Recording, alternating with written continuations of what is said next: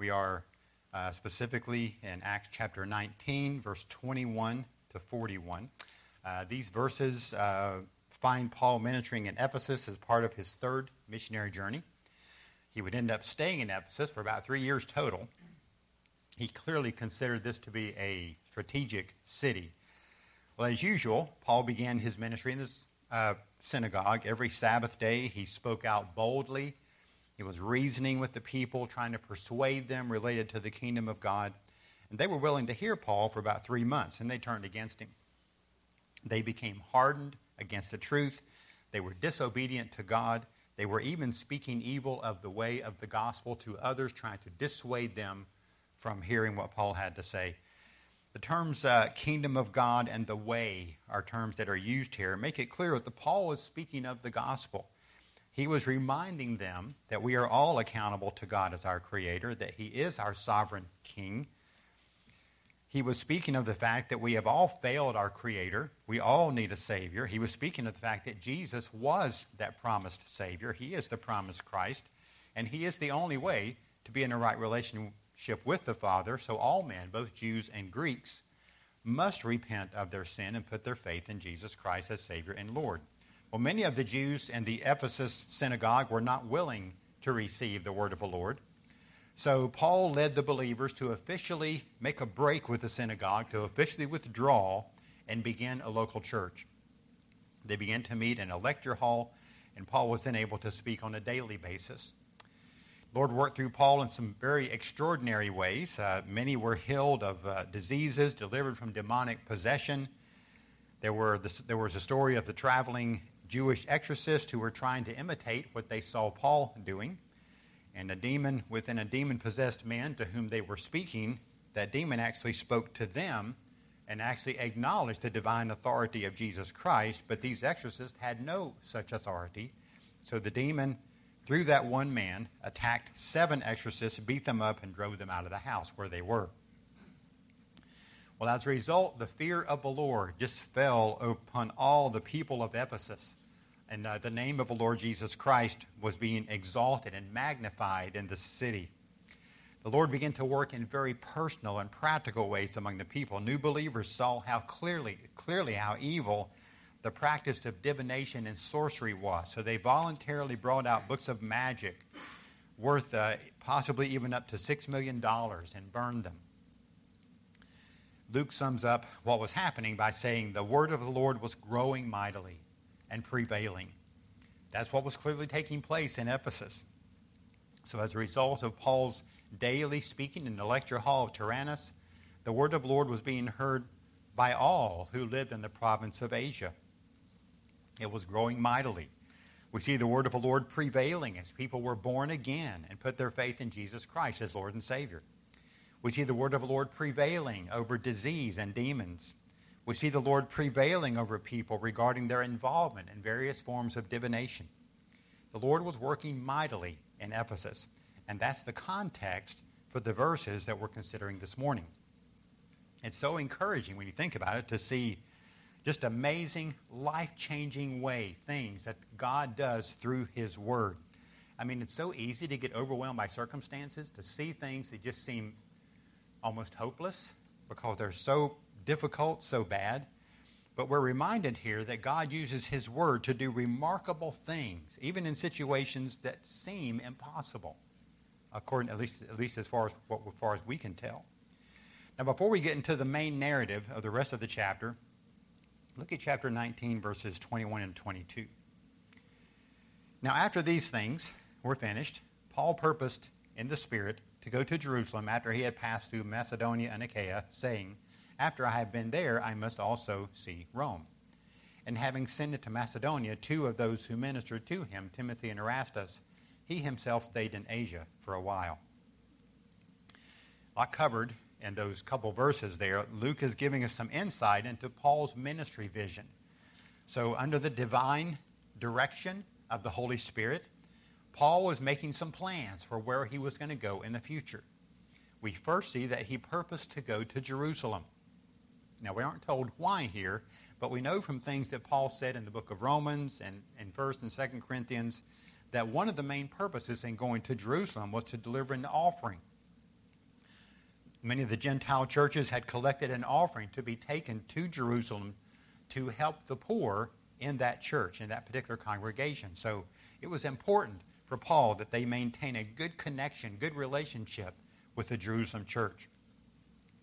But before that was going to happen, Paul planned to go through Macedonia and Achaia. He would want to for sure visit the churches that had been previously planted in those provinces because he regularly did that. And so this would include the church at Corinth as well as Thessalonica and Philippi and others. Well, in that vein, we see that at this time, Paul also sent Timothy and Erastus to Macedonia, who had been traveling with him, helping him, sent them to Macedonia to be an encouragement to the churches there before Paul arrived. We're also told that after all of these things were done, Paul intended to go to Rome. Now, this was not just a curiosity visit for this great city, but Paul was intent on taking the gospel throughout the Roman Empire. He generally focused on key cities as the means of doing that, starting churches in those cities. But if you're going to try to reach the Roman Empire with the gospel, then of course you would want to go to Rome. Well, these plans didn't work out exactly the way he planned, but they did happen. And they give us really just insight into the heart of this man who really just had such a vision to reach the world for Christ, starting local churches all over the Roman Empire, which was the known world at that time. Well, beginning in verse 23, Luke gives us some detail of a significant thing that happened in Ephesus after Paul sent Timothy and Erastus to Macedonia. We are told that a great disturbance took place that was instigated by Demetrius, who was a silversmith. He and others made silver shrines, small silver shrines of the temple of Artemis. As we saw earlier, Paul's ministry of the word of the Lord had been quite effective in Ephesus. And it was so effective that it was causing Demetrius and his fellow craftsmen to lose money. They began to make their concerns known. Many in the city responded with anger and concern about Artemis being denigrated. Now, the large crowd was able to be calmed down finally, and a full-scale riot was avoided. But what I see clearly to me here in these verses is there is a connection between worship and culture. Those things are connected. So that's what we're going to be looking at this morning. In our first main point, we need to see this. At the foundation of every culture is the issue of worship. At the foundation of every culture is the issue of worship. Even in atheistic cultures, everybody worships something. Everybody does. Culture is an interesting word if you look it up. It's defined in a number of different ways. Anthropologists will speak of culture as the customary beliefs and social forms of a people. It's described as material traits of a racial or a religious or a social group. Well, those things are true descriptions. I mean, different people, groups of people have different ways of looking at things. I mean, music tastes are different, language is different, habits, clothing, foods, all kinds of things can vary relating to various cultures. But I've always been impressed with Henry Van Til's simple, and I just think it's such a profound definition. He said, culture is religion externalized. I know we've mentioned this before. I just think this is one of the most basic, one of the best definitions of what culture is. He is saying that the ultimate thing that determines the ways, the belief system, the customs that groups of people have, it's their belief system. It's what they value more highly than anything else. It's what they really worship. It's the most fundamental thing as far as they're concerned. Sometimes it's the religion that they profess to believe. That seems to be true here in Ephesus. Sometimes even when people profess a particular faith, their actions show that what they really worship is really something different than that. There can be things in the life that are idols that actually end up controlling what they do. Well, let's consider some things that are going on in Ephesus at this time. First, we need to see that the worship of the goddess Artemis dominated Ephesian culture. Look at verses 23 to 27. About that time there occurred no small disturbance concerning the way, for a man named Demetrius, a silversmith, who made silver shrines of Artemis, was bringing no little business to the craftsmen, These he gathered together with the workmen of similar trades and said, Men, you know that our prosperity depends upon this business. You see and hear that not only in Ephesus, but in almost all of Asia, this Paul has persuaded and turned away a considerable number of people, saying that gods made with hands are no gods at all. Not only is there danger that this trade of ours fall into disrepute, but also that the temple of the great goddess Artemis be regarded as worthless, and that she whom all of Asia and the world worship will even be dethroned from her magnificence. So as we read through those verses, it's obvious how central the worship of Artemis was for the whole city, really for the whole region. Now, the temple of Artemis was a magnificent structure. You may know this, that it was considered one of the 7 wonders of the ancient world. Artemis was a Greek goddess that loosely corresponded with Diana of Roman mythology. You may actually have the word Diana there instead of Artemis, depending on your translation. Artemis was the mythical daughter of Zeus and Leto. And this goddess was worshipped as the goddess of fertility in man and beast and in nature. Artemis was the patron goddess of the city of Ephesus. The actual statue shows Artemis with many breasts, representing the nourishing aspects of nature. And the goddess was associated with health and help of various kinds. She was a virgin who supposedly helped women, especially in times of childbirth. The word for Artemis actually speaks of being safe and sound. Well, the city of Ephesus was known as the guardian of Artemis because her elaborate and beautiful temple was located in that city, and that was their identity. So in these verses, we see a couple things. We see first that it dominated the economy. Demetrius was a silversmith. A major aspect of his business was making silver shrines for Artemis. It says in verse 24 that this brought no little business to the craftsmen. So they made lots and lots of money off of Artemis. The silver shrines could refer to several different things. I mean, little maybe medals or medallions stamped with the image of the temple or the image of Artemis. Could be miniature replicas of the temple. Probably include charms that people could wear themselves. Ephesus was a popular place for people to visit because of the temple. And of course, when people from the outside came to visit, they would spend money in Ephesus, especially related to things related to the temple.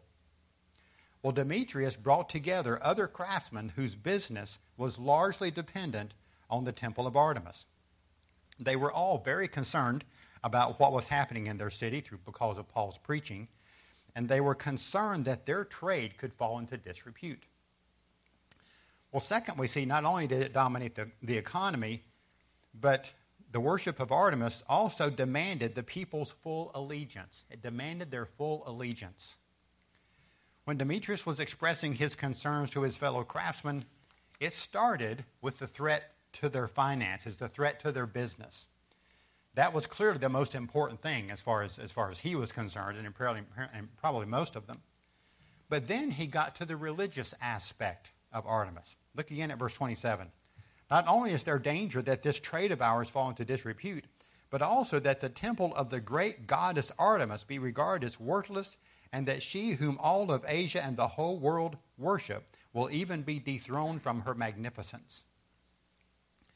So he says of the goddess that all who are in Asia, really the whole known world, worshipped Artemis. The word for temple here, by the way, speaks of something set apart as being a deity. So this was their god. And he was concerned, Demetrius was concerned that she could be dethroned from her place of magnificence. He calls her the great goddess. Now, of course, this was an expression of praise and admiration, but it was also a standard confession that all who worshipped Artemis would make. We'll see it in verse 28 and 34 as well. The common confession is this: great is Artemis of the Ephesians. That was a common confession that they would make. This was the object of their worship, and it demanded full allegiance from them. Of course, the whole reason that Demetrius was even speaking of these things is because of what Paul was preaching. So this is an illustration of our next point, and that is the fact that the gospel directly confronts the sin of idolatry with the truth that there is only one God. Jesus Christ is Lord.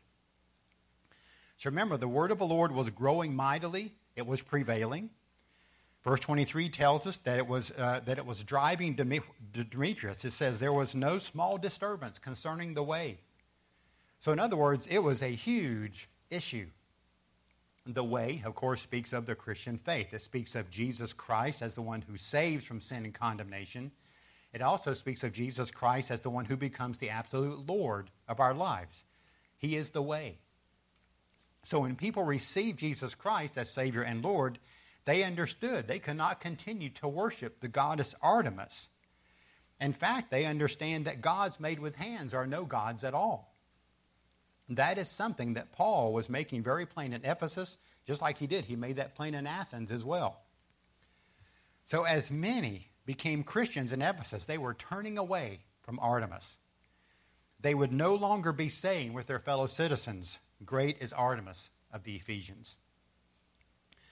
They would no longer be going to the temple to participate in different acts of worship related to Artemis. They would no longer be participating in the divination that was associated with this temple. Instead, they burned their magic books as an expression of their repentance. The gospel directly confronts the sin of idolatry. So when a person becomes a Christian, that immediately puts them at odds with many things within their culture. Remember, culture is religion externalized. Christians will begin to realize that there are things in their culture that they just can no longer participate in. There are things in our lives that we need to resist and turn away from. I mean, there's just so many temptations that can become strong temptations for us. I mean, the list is almost endless. Anger, lust, worry, gluttony, holding grudges, coveting, compromise, pride, doubt, unbelief. And when we regularly fall to those temptations, when we fall to them on a regular basis, we are coming to the point where we're actually, in a sense, kind of putting them on a pedestal like an idol that's controlling us. Well, as Christians, though, we know and live with Jesus Christ as our Lord. But we also know that sin still trips us up in many ways. But in Christ, we come to the Lord and confess our sin. We trust Him to give us the grace to turn from our sin. And we know that Christ paid the full price for that sin when He died on the cross. So it's the gospel that exposes our sin and idolatry, but also is the gospel that brings forgiveness and deliverance from the sin. Well, in Ephesus, Demetrius and others were greatly concerned at the effect that the word of the Lord was having on the idolatry that was such an integral part of their lives. That leads us to the next point. When a culture's idol is threatened, the people will often respond in hostile and aggressive ways. It's obvious that Demetrius was not just having a calm discussion with the other craftsmen about this situation with Paul and Artemis. He was really upset. He was mad. He was feeling very threatened. And all the rest of the craftsmen soon joined in his agitation. And soon the whole town was brought into it. Look at verses 28 to 34. When they heard this and were filled with rage, they began crying out, saying, "Great is Artemis of the Ephesians." The city was filled with the confusion, and they rushed with one accord into the theater, dragging along Gaius and Aristarchus, Paul's traveling companions from Macedonia. And when Paul wanted to go into the assembly, the disciples would not let him. Also, some of the Asiarchs, who were friends of his, sent to him and repeatedly urged him not to venture into the theater. So then some were shouting one thing and some another, for the assembly was in confusion, and the majority did not know for what reason they had come together. Some of the crowd concluded it was Alexander, since the Jews had put him forward, and having motioned with his hand, Alexander was intending to make a defense to the assembly. But when they recognized he was a Jew, a single outcry arose from them as they shouted for about 2 hours, "Great is Artemis of the Ephesians." So it says in verse 28, they were filled with rage. And in response, they began to cry out with their phrase, "Great is Artemis of the Ephesians." This is our God. We will not tolerate it being challenged by the word of the Lord. Others in the city were caught up into the rage. It says many were confused about what was going on, but they were all galvanized around the cry of "Great is Artemis of the Ephesians." They go after Paul, but they can't find him. Instead, they find 2 men who were with him from Macedonia, Gaius and Aristarchus. They dragged them into the amphitheater in the city. This was a large circular enclosure that had been built into a hillside. It would actually hold about 25,000 people. Well, there are men by the name, just as an aside, there are men by the names of Gaius and Aristarchus that show up in other places in Acts and in Paul's letters. We don't know for sure if they're the same ones or not. I'm just not sure about that. But what it seems to be, though, these are fairly recent converts, it seems. And it's kind of impressive of how soon they have become active in ministry alongside with Paul, being a help to him. Well, when Paul heard about what was going on, he wanted to go to the assembly. I'm sure he was concerned about Gaius and Aristarchus and trying to keep them from doing harm to these guys. And the other disciples would not let him go. As we see in verse 31, there were some people known as Asiarchs also told him not to go to the theater. This is kind of interesting because these men were public officials, and their office seemed to be connected with religion.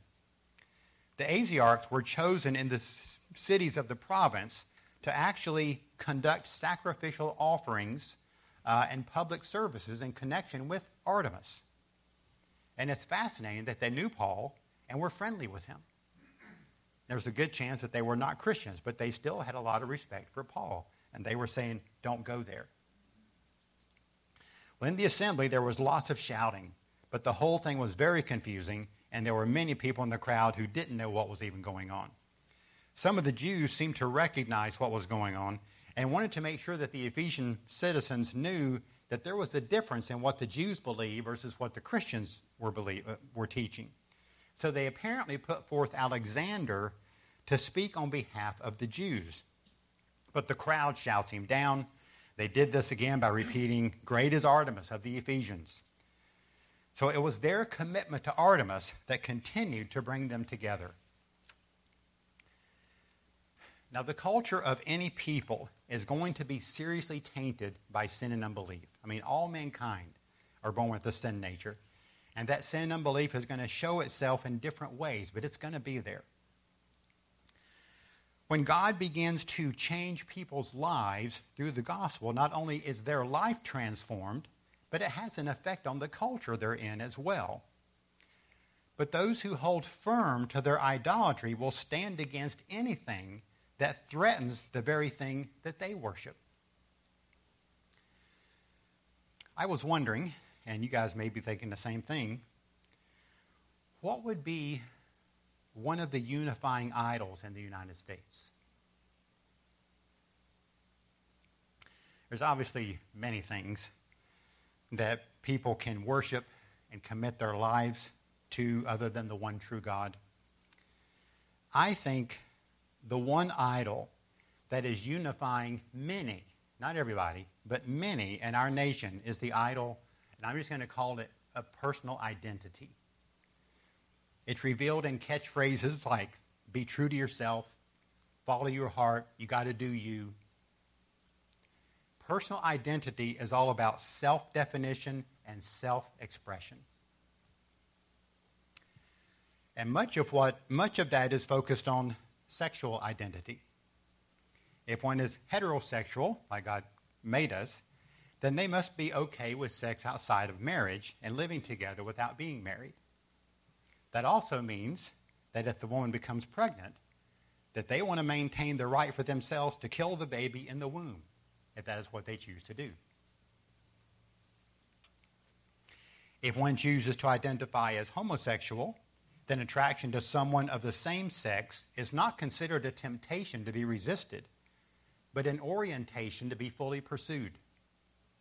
And they must have the right to marry a person of the same sex if they want to. They must be able to adopt children and be considered a normal family.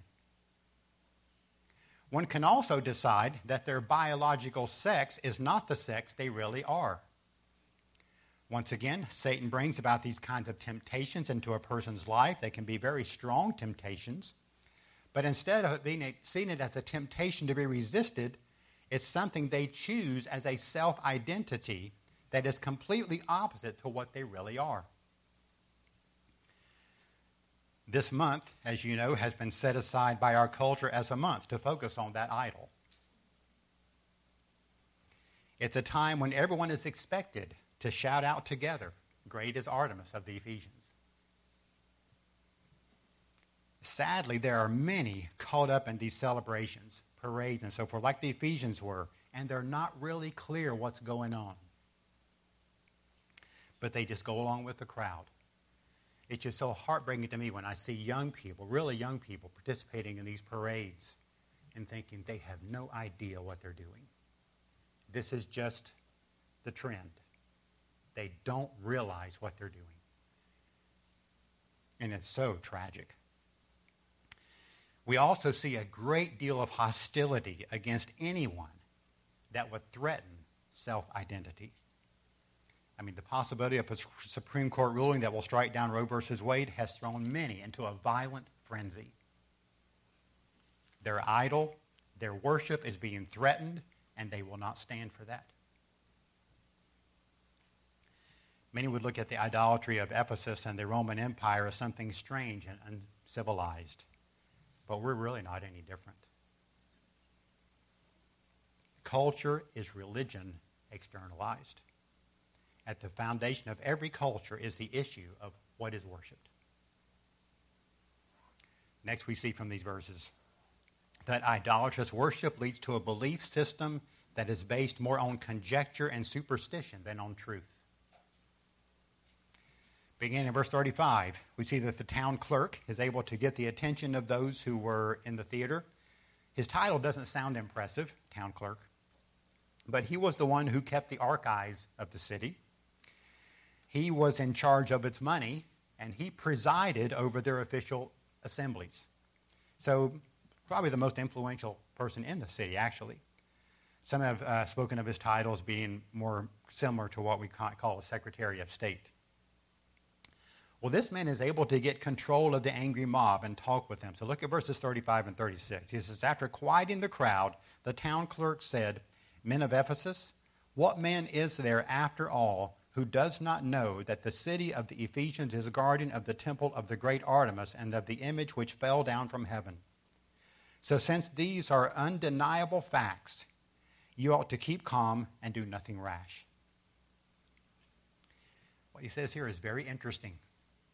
We learn here that the beliefs surrounding the worship of the goddess Artemis were based on superstition, but these superstitions were considered to be undeniable facts. Undeniable facts.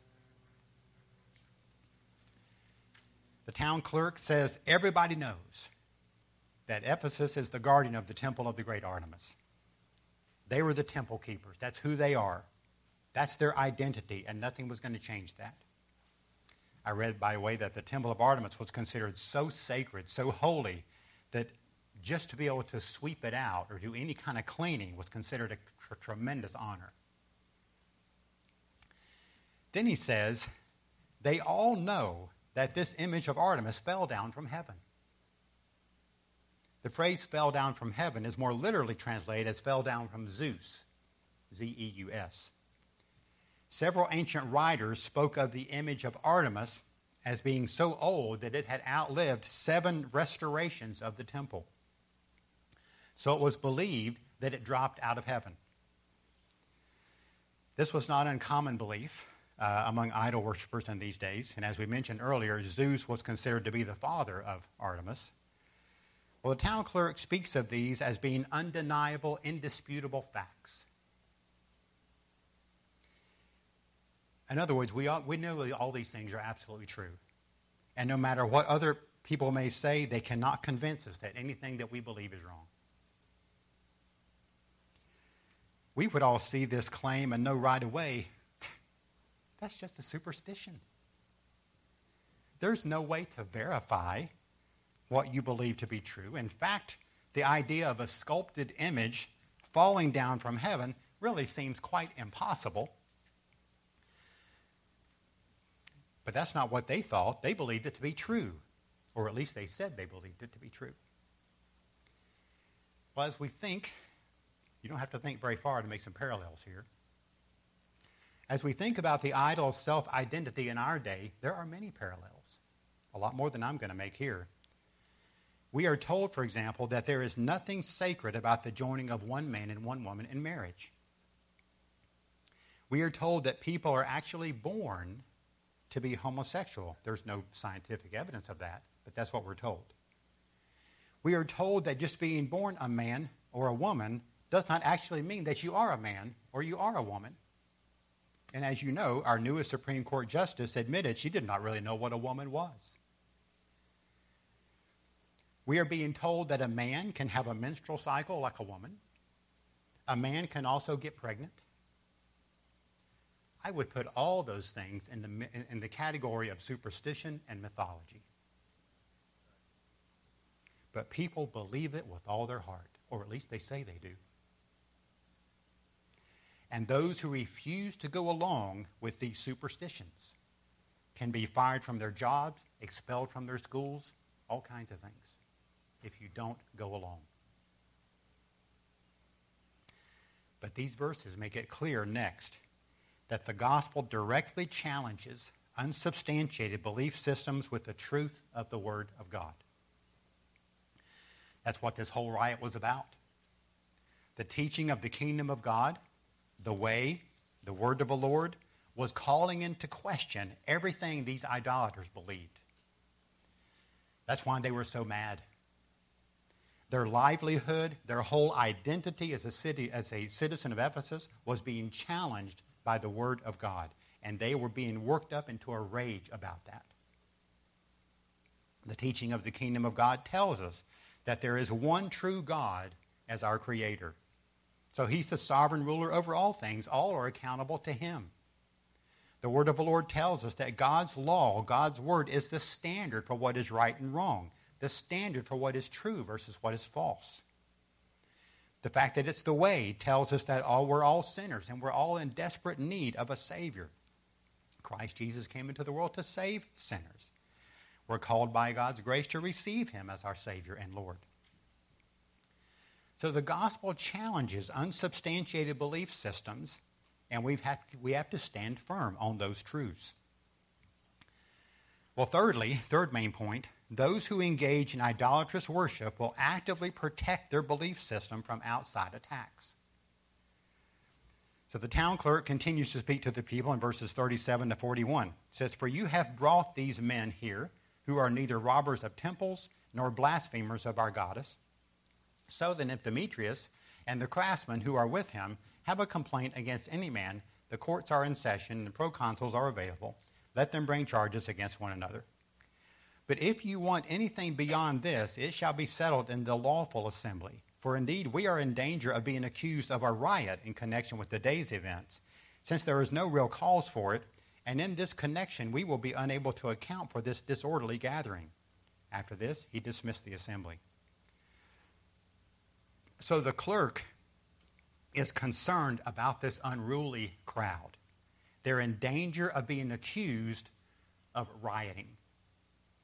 The Romans did not take kindly to riotous behavior in the cities that were under their rule. There could be grave consequences if this turned into a full-scale riot. At the time, it could still be loosely considered maybe a lawful assembly. And the town clerk wanted to make sure that it stayed that way and didn't ceased. He points out that if Demetrius and the other craftsmen have legal charges to bring against Paul, there were courts set up for that kind of thing. Interesting to note that in verse 37, he says, "These men are neither robbers of temples or blasphemers of their goddess." Well, one who robbed things related to the temple worship will be guilty of sacrilegious actions. Well, Paul and those who were working alongside did not do that. They were not stealing, taking things related to worship. But their message was clear that gods made with human hands were no gods at all. That would be considered blasphemy to the peoples whose Artemis was their goddess. The town clerk seems to be purposefully lying to keep the meeting from getting out of hand. All that was involved in the worship of Artemis the Ephesians must be guarded at all cost, and he was willing to lie to keep the people from getting more upset and causing a problem that the Roman government could come down hard on them for. We most definitely see that in our day as well. From government policies, laws, educational institutions, entertainment institutions, social media, business organizations, all, for the most part, are in cahoots with the guarding of the idol of self-identity in our nation. So what should we do? Well, next point is this. In spite of the attacks and attempted protection of idolatrous worship within a culture, believers must hold firm to the gospel. There is no doubt that the believers in Ephesus held firm to their faith. Soon after this uproar took place, Paul did leave to go to Macedonia. But before he went, he exhorted the disciples. He, of course, wanted them to stand firm for the truths of the kingdom of God. He wanted to hold fast to the way of salvation through faith in Christ alone, to hold firm to the word of the Lord and continue to teach it and apply it in their life. That's what we have to do as well. We have to resist the temptation to compromise the truth of the Scripture because of the pressure from the culture to do that. Sadly, there are significant numbers of people, whole churches, whole denominations even, who consider themselves Christians but are fully tolerant of everything that the idol of self-identity calls for. We have to stand firm and resist that temptation. But we have to stand firm in humility, not in arrogance. We dare not pretend that we are never bothered by some of those same temptations that are common in this self-identity movement. We're guilty at times of not only being tempted, but also of sinning in some of the same ways. In fact, as most of you know, it was just last week, maybe a week before that the sexual abuse report came out that Southern Baptist called to be done on our denomination. There's some terrible examples of sexual sin being committed against other people. It's a lot of the same things that are in that whole self-identity movement. There are terrible examples of people, of those who were guilty of sin, not being held accountable like they should have. So we have to hold firm to the gospel. We have to hold firm in humility.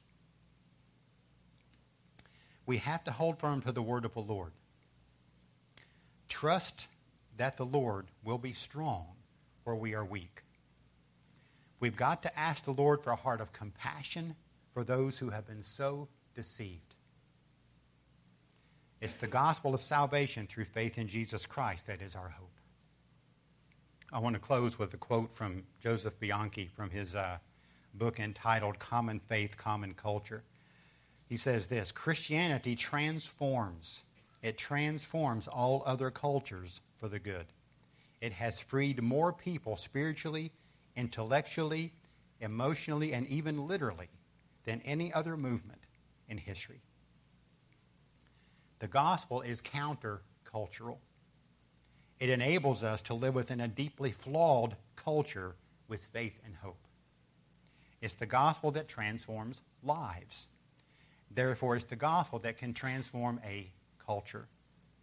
It's done that in multiple ways, multiple cultures, down through history, and it will continue.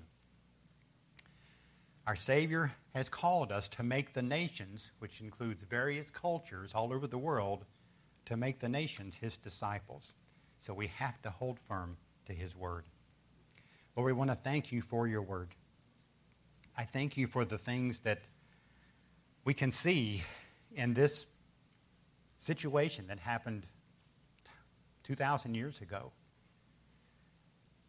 And even though it's very different cultures from ours, at the same time, there are things that are extremely similar to us. Lord, help us to see the danger of idolatry. First off, in our own personal lives. We all have sins that we struggle with. We all have temptations that are really hard for us. We are grateful. I mean, we read earlier our statement of faith on the perseverance of the saints. And we have confidence that, Lord, you're going to work in us and enable us to persevere through even when we fall and blow it. But, Lord, help us to stand firm against those temptations in our own life. I also ask you would help us to stand firm, again, in a humble way, but help us to stand firm against the things that have become the idols of our culture. We have to stand firm against those things. And we ask that you would also enable us to have a ministry of compassion, a ministry of truth, a ministry of help, a gospel ministry to those who are being so tempted to follow this same idolatrous worship themselves. Help us. If you're one who's never put your faith in Jesus Christ, I would invite you to do that. That's really what this whole issue was about. It was about the way. It was about the word of the Lord. It was about the kingdom of God. So it was about Jesus Christ. I would invite you to put your faith in Jesus Christ. A prayer like this would be a way to start. Lord, I realize that I'm sinful. I realize that I have fallen far short of everything that the Lord requires of me. But I thank you that Jesus Christ came into this world, took on human flesh, lived a perfectly holy life, and then died a sacrificial death for sinners. I want to receive him as my Savior. I want to commit my life to him as the very Lord of my life. I know that means I'm going to have to turn away from things that idols in this culture is calling me to.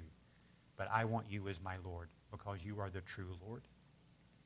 If you want to talk in more detail about that commitment, you can make it on your tear-off, or those who are watching online can reach out to us through the website. It is in the name of Christ that we pray. Amen. The hymn we're